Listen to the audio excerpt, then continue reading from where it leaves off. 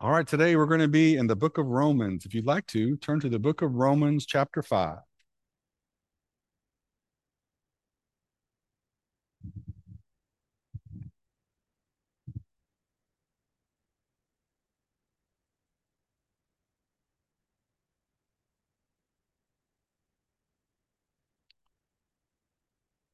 Romans chapter 5. We're going to start verses 6 through 8. We'll spend most of our time here today. We'll go a few other passages, but hopefully you can follow along well. Love has come in Jesus. That's the title today. Love has come in Jesus. Very simple, hopefully a very clear gospel message today. You can follow along with one of the most famous verses of the Romans road. Romans 5:8 is in our text today as well. So let's start together in verse 6. Romans chapter 5, verse 6. The word of God says, "For when we were yet without strength, in due time, Christ died for the ungodly. For scarcely for a righteous man will one die, yet peradventure for a good man some would even dare to die. But God commendeth his love toward us, and that while we were yet sinners, Christ died for us." I hope you will hear the Lord today. I'm trying to navigate the right tone today. I don't want to be angry and I don't want to be completely self-abasing, but I want to be honest before the Lord. We had a good Sunday school lesson today. And I think one of the biggest issues that we have to come to grips with in our current culture is the idea of sin. People do not think they're sinners. And if you don't think you're a sinner, you don't need a savior, right? That's where we are. And so we're going to work our way through some passages today and some words of the Lord. And I pray that for me and for you, that the Lord would guide us, that we would get a real grip of our own sinfulness and then of his forgiveness. And then also how we might help people come to the same thing. It'll have to be the Lord's doing, but what our part would be in that. I want to start off first with a story here from Michael Reagan. Michael Reagan received many gifts from his father, President Ronald Reagan, but at the 40th president's sunset funeral, Michael described the greatest gift a child can receive. "I was so proud to have the Reagan name and to be Ronald Reagan's son. What a great honor. He gave me a lot of gifts as a child, gave me a horse, gave me a car, gave me a lot of things. But there's a gift he gave me that I think is wonderful for every father to give his son. Last Saturday, when he opened his eyes for the last time, that's when I realized the gift that he gave to me. That gift was he was going to be with his Lord and Savior, Jesus Christ. He had, back in 1988, on a flight from D.C. to Point Mugu, told me about his love of God, his love of Christ as his Savior. I didn't know what it all meant, but I certainly know now. I can't think of a better gift for a father to give a son, and I hope to honor my father by giving my son Cameron and my daughter Ashley that very same gift he gave to me, knowing where he is this very moment, this very day, that he is in heaven. I can only promise my father this: Dad, when I go, I will go to heaven too. And you and I and my sister Maureen, who went before us, will dance with the heavenly host of angels before the presence of God. We will do it melanoma and Alzheimer's free. Isn't that good?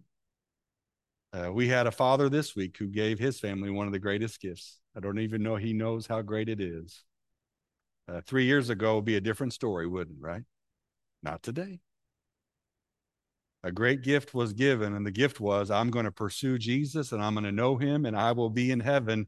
You make sure that you're there with me. Love has come. Everyone within us, we have a need, and it probably is the greatest need of all, and that's the need to be what? To be loved, right? We have a need to eat. We have a need to sleep. We need some time to laugh and cry. But I'm going to tell you, everybody in this room needs to be loved. It is so evident. And I'm here to speak this morning that God can meet this need. Hear it clearly today. God created you with this need. He knows exactly what you need. And most importantly, God loves you. I am very grateful myself that I have a loving earthly father, and he helped me to comprehend my heavenly father. Not everybody has that, right? So it's pretty awesome to me that I can learn a little bit about my heavenly father because of the way my earthly father behaved. But not everybody has that opportunity. And so we have to display that and be that in the lives of some of the people that we love and know. I'm going to tell you this morning. You may think this is strange. I would say that probably I can only remember 2, maybe 3 times that my dad told me he loved me before I went to college. But I never doubted that he loved me because he displayed that love in his actions and his life. And here's what I want to remind you today. The scriptures show us the way to know the love of our heavenly Father. Let's start with such a familiar truth and verse, but I think it lays the foundation, and that is that God's love reaches the world. You guys know the verse, John 3:16. This one, I believe, is the NIV. For God so loved the world, he gave his only begotten Son, this is King James, that whosoever believeth in him should not perish, but have everlasting life. God loves the world. Love has come. And we have got to declare that love. Musician Michael Card said this in an interview. He said, again and again in China, I talked to people who had never heard of Christianity, never heard of Jesus, never heard a single word from the Bible, yet through nature and their God-given conscience, many believed that there was a God. Not only did they believe that he existed, but they had derived some understanding about his loving character because he provided food and water and a beautiful world. One old woman told me, I've known him for years. I just didn't know his name. And that's why we need the gospel to go out. The Lord says his invisible qualities have been made known throughout the earth, but we need the gospel to go so that people can know the name of God, his name as Jesus. Before a person ever hears of the cross of Christ, which is the greatest gift given to man, they can see from the world a generous and a loving creator, if only they will look up. You guys look up? We had this lady in our church in Illinois. Her name was Rita. And Rita was an incredible gardener and flower person. And if you ever heard her read, we basically nominated her as the all-time scripture reader. Because she would start to read and everybody would be like, it's amazing. I never heard it like that. But Rita taught me something that I have a hard time doing. I always like to get from point A to B. Amen? It's not about the journey. It's about the destination, right? Let's get there. Let's go. Let's do. What do we got accomplished? Let's check off the box. Are there any other box checkers here? I did it. I accomplished it. I checked it off, right? And what Rita would say to me is, preacher, you need to look up. Can you drive when you're looking up? You could try. Can you walk when you're looking up? That could be dangerous, right? What happens when you look up? What do you usually have to do when you look up? You have to stop. You have to be still. You have to acknowledge. You have to recognize. And this truth is here to us today. We need, especially at this season, to look up. I'll encourage you today to see that love has come, to see the things that God has done. We have to look up, and we have to help other people take a pause and look up that they might see the grace of God that has been bestowed upon them. And in this sense, this idea of God's generosity in the world that he has given us, he gives grace to sinners and saints alike. We are all the recipients in that sense of God's goodness. And another truth that we can declare clearly as Free Will Baptists today, God's love extends to all people. Amen? It's not just for a few. It's not just for a certain amount of elect. God's love is for the whole world.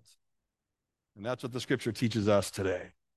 Let that mind be in you that love has come. His love is so far reaching, and his desire for us to find him is so true. We see it again even in the scripture. 2 Peter chapter 3, verse 9.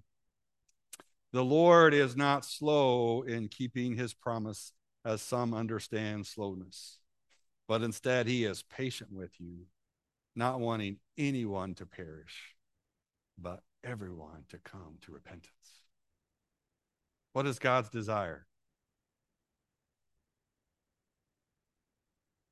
What is his desire? Is it a white picket fence? Is it 2 cars and a 2-story house? Can I be really hard here a little bit? Is it a nice little family? What is God's desire? This is really strong. Please don't listen to me. Listen to the Lord today. God's desire is he does not want you to perish. He wants you to find redemption and reconciliation. And if you will find that, that will be the most precious thing you will ever hold. I love my family. I would be devastated without them, but I'd be more devastated without Jesus. You listen to the Lord today. The most important thing is that we be reconciled to him. It doesn't matter where you're from or what you've done. God loves you and desires a relationship with you. Do you believe that?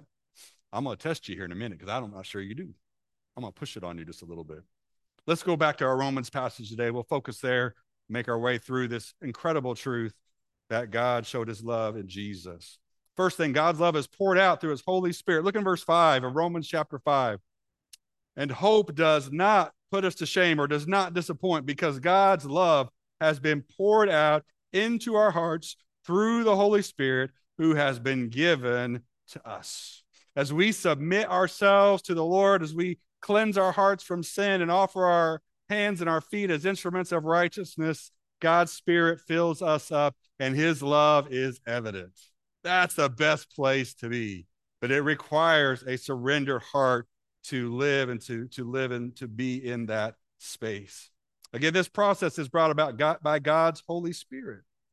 And there are some things that maybe you've experienced and you might tell people if it happens to you, you'll know. Have you ever had that? How do you know if you're in love? How do you know if this is the right one? What is the usual answer? Right? Joe, how did you know Kim was the right one? Because the food was really good? No.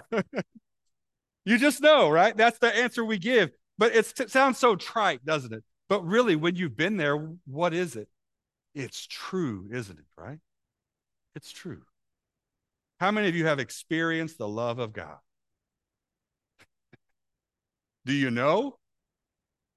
Right? You know. Some people might say, I don't know if I've experienced the love of God. Well, then you haven't. Because if you've experienced the love of God, what happens? You're never the same. You're completely changed. Your heart, your mindset, your direction, your hope, your future, your Father, it's all different when you know the love of God. Now, there are hard days sometimes, right? We're not denying the hard days. We're not denying the struggle, but we know the love. And I want to tell you today, you guys, there's so many people that don't know the love of Jesus. We've got to be that love to them. Pray for your preacher. I was struggling. Brooklyn and we probably did the worst thing you should ever do on the eve before Christmas Eve. We went to the mall. I was so glad Brooklyn was with me. It was fun to be with her, but all the bustle and the crazy. And then I should not go into women's makeup stores. That's just something a preacher should not do. Because I'm like, my heart, I was just struggling within me because that judgmental side was coming out in me. You guys, I'm just going to tell you right up front. This is one of the hardest things for me as I just cannot deal with makeup on a guy. Okay. But at the same time, I know that the people in that place, what do they need? Some of them, I'm sure some of the ladies, they already know Jesus and they love Jesus. But I also know there's some ladies and some guys in those places. They don't know that love, do they? They don't need somebody coming up and screaming and yelling at them or sticking up their nose at them or thinking they're better than them. What do they need? They need the love of Jesus. Amen. The Lord he was convicting me in that place in that time. If you experience God's love, you will know. It's a spiritual thing, God pouring his love into your hearts by his Spirit. And when you have experienced it, you have to respond. So we were at Emily Petty's wedding. I wish I could have more time to tell you about all my friends, but when we were in Illinois, I grew up in Camp Setting. Well, first off, I went to a Decatur church, and there's these young ladies there. They were the Razor girls, and one of them, her name is Elizabeth. If you ever got to meet Elizabeth Razor, she's an incredible woman's Bible study teacher. She's a great worship leader. She loves to sing. She loves to praise the Lord. Probably smiles more than I do when I'm singing. Then this lady that got to work with us when we were in Illinois also helped us with worship. Her name was Tia. Tia plays guitar like 1,000 miles an hour, way better than I do. She's a violinist. She's a music instructor there in Illinois. But what she loves to do is she loves to sing as well. We're at Emily Petty's wedding, and it's kind of like right at the end of the wedding. They're trying to have this really special moment, and they start playing the song Gratitude. You know, we've sang it a few times here. And they start playing it, and guess what Tia and I do? What does a worshiper do? They start worshiping, right? Tia starts singing, and I start singing. And then Elizabeth's husband, who's also a worshiper, Brian, he starts singing. And Elizabeth's like, shh, shh, be quiet, be quiet. And we're singing a little louder, and guess what Elizabeth starts doing? She starts singing too, right? And we have this beautiful harmony going right here at our table as we're singing, All I Have is a Hallelujah to the Lord. It was so amazing until Elizabeth said, Travis, you're singing my part. But it was that moment that reminded me that people who are worshipers, what do they have to do? They worship, right? It's not a rule. It's not a routine. It's not something that, oh, I've got to check this off today. It's, I have to respond to the goodness of God. I have nothing to give but a hallelujah. But anybody dare try to hold that back from me? You cannot, because I love him because he first loved me, right? Love has come. And this reminder comes that God pours it out through his Holy Spirit.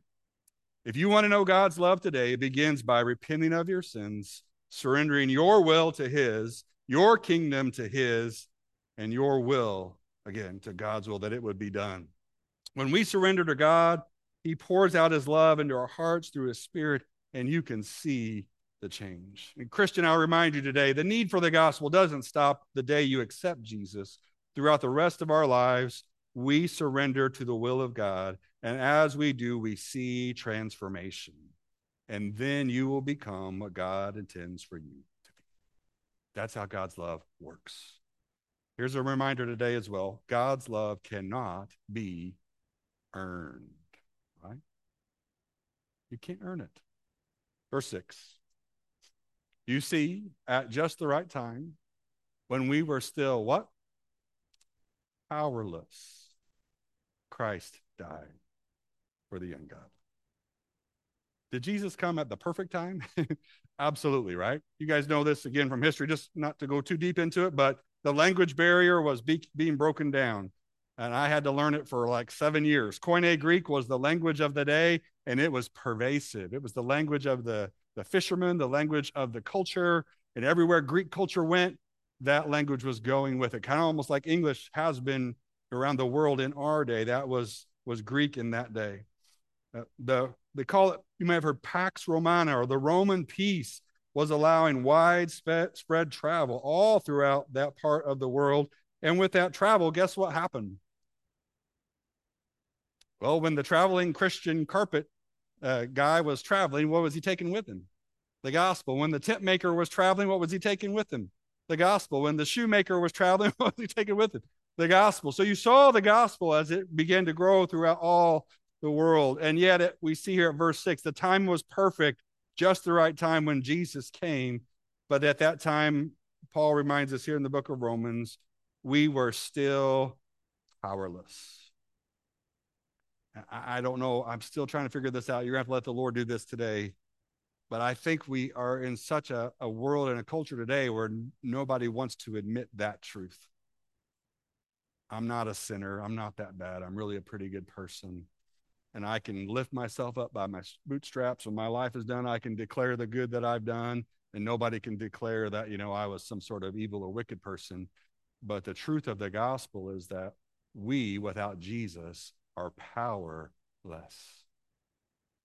Have you ever been powerless and needed someone to help you? It's a terrible feeling in some respects, isn't it, right? And yet, when someone comes to the rescue and helps you when you're powerless, what is that feeling? It's gratitude, isn't it, right? It's incredible, incredible love. The truth is that Jesus died for us. And again, notice who we are. First off, we are the powerless. And second, what are we? We are the ungodly. We're not God-like. We are the opposite of that. We are not like God. And again, I'm not trying to beat you down today in any way. Please don't get me that way. But we have to get people, the Lord has got to move in their hearts, and we've got to expose this truth that we would see that without Jesus, we are not God-like. And we are destined for destruction and wrath and heartbreak and hurt and disappointment, all without Jesus. We are powerless, but we are ungodly. And so, as the Lord would allow, maybe it's just through reading the scripture, maybe it's through your own testimony, we've got to let people know that without Jesus, they're not close to being God-like. Again, and yet in the middle of this simple verse is this awesome truth. Powerless and godly, and yet what did Jesus do for us? He died for us. Such a hard truth for our modern mind, I think. We are not innocent. We are not genuinely good. We are not genuinely kind. We are ungodly by nature and destined for wrath if we do not find redemption. Look in verse 7. Paul begins to kind of lay out this path for redemption. And he says, very rarely would anyone die for a righteous person, though for a good person, someone might possibly dare to die. And I'm going to use some of my definitions here. So this is a little penology, but you check this out, okay? Very rarely will anyone die for a righteous person. Do we have any righteous people in the room? So, Penn definition here, but I think what Paul was saying is this is the law-abiding citizen, right? Do you know some people that maybe they're not even Christians, maybe they are, but they just will not break the law? Do you know what I'm saying? If there's a sign that says do not cross, they would never even think of getting past that. A lot of us, if we see a sign, we're like, yeah, let's see how it goes, right? The righteous person is that person. They're always going to do the right thing. And you probably know some people like that. They're probably people pleasers. They've laid it out. And basically, when you're with them, it's not the most fun thing because they're always just following every rule. Paul says, very rarely would anyone die for a righteous person. I kind of think of Pharisees in that regard, right? They checked all the boxes, but nobody, when Jesus exposed them, they're like, yeah, I wouldn't die for a Pharisee. Though for what kind of person someone might dare to die? What's a good person? That's a person with real compassion and forgiveness and kindness in their heart. Do you know some people like that? I do. I know some people who genuinely, I would say, are good people. And depending on my mindset at the moment, depending on the situation, their circumstance, because of their goodness, because of their compassion, someone might be compelled that I would take their place. Now, that's a big ask, isn't it, right? Would you die for a good person? Some of you in service have already offered yourself to be whatever the commitment was. But here's the matter of choice. Would you actually give your life for someone who is kind and compassionate and good? Paul says someone might possibly dare to die. I really like King James here, peradventure. Don't you like that word? Maybe just perchance you might find someone who would die. But look in verse 8. But God commendeth, or he demonstrates his own love for us in this, that while we were perfect, beautiful people, Christ died for us. Amen? No. Are you getting it? Yeah. Not righteous, not good, but what? You get nothing else today. Take that truth with you today and pray over it and meditate on it and see who you are as a sinner. And I think what it'll do is it'll create incredible gratitude in your heart, but then see how it would work out in the lives of the people you love. And I'm not saying you're going to go to work or your family Christmas gathering this week and say, you're all a bunch of sinners. But if people don't come to the place where they can acknowledge their sin, they're never going to desire a saving. And that's the world we're in. So we have to speak the truth in love, all right? Again, we're not righteous or good. Hear me clearly. We are wicked without God. Wicked. God demonstrates, God proves, God shows, he makes known, he manifests, he commends his love when he gives up his son. His love is more than words. It is a demonstration. Again, super quick reminder, but God allowed his son to be spit upon, beaten, mocked, and hung on a tree for you. Do you think that God loves you? Love has come. Not only does God give up his son, but to me, this is the kicker. He gives up his son for sinners. Did you see the phrases we've used? The powerless, the ungodly, the sinners, and in just a little bit, the enemies of God. That's how we are described in this passage. God did not give up his son for the righteous or the good, but the sinners. I'm going to give you a little illustration here. I hope it carries the idea. It's not perfect, so bear with me. But I want you to think about this with me. When you think of atrocities, there's a varying levels of atrocities, right? And to me, one of the strongest atrocities we've seen in recent months was the Hamas kidnapping of Israeli people, right? Could you kind of say that is wicked? I mean, these terrorists went in, and again, I'm trying not to be super graphic, but they took little children and took their lives. They did terrible things to women. They did terrible things to old people. They did terrible things. They are wicked. And I don't know how Israeli government works, but let's just say that one of these Hamas terrorists surrendered to the IDF, the armed forces, and they brought them in to a trial. And as they sat on that trial and they laid out all the wicked things that they did, the judge said that this person is going to lose their life. We're going to destroy them because of the wickedness they did, except if one person would take their place, we will preserve their life. Here's the question. Would any of you take their place?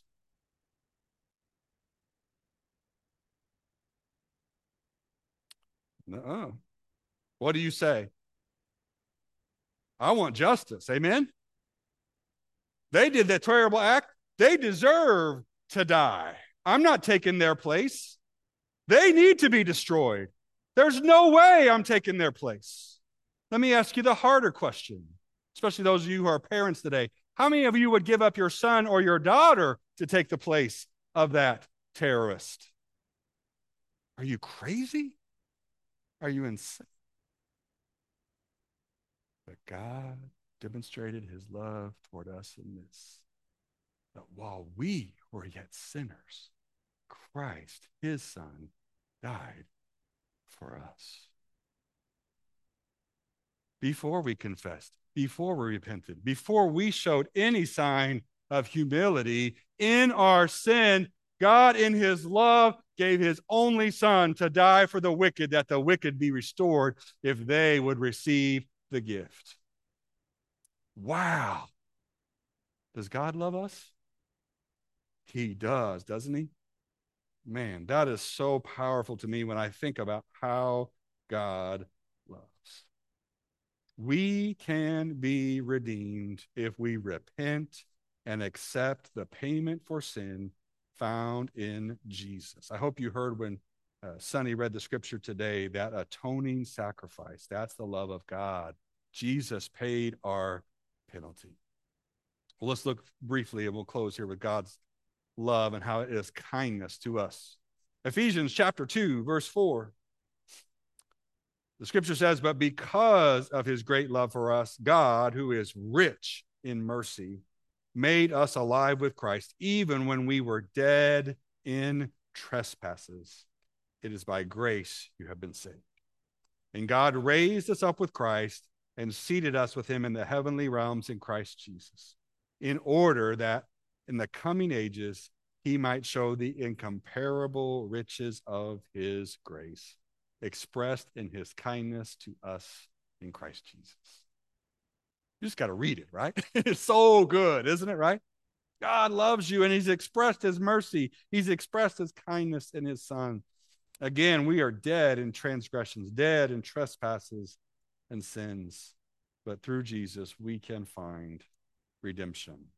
And that's my challenge to all of us today. Most of you I know today know the Lord. You have seen your wickedness. You have seen your ungodliness. You know you were powerless. And that's why you came to Jesus. And he changed you and redeemed you. But there's so many more people that need the gospel.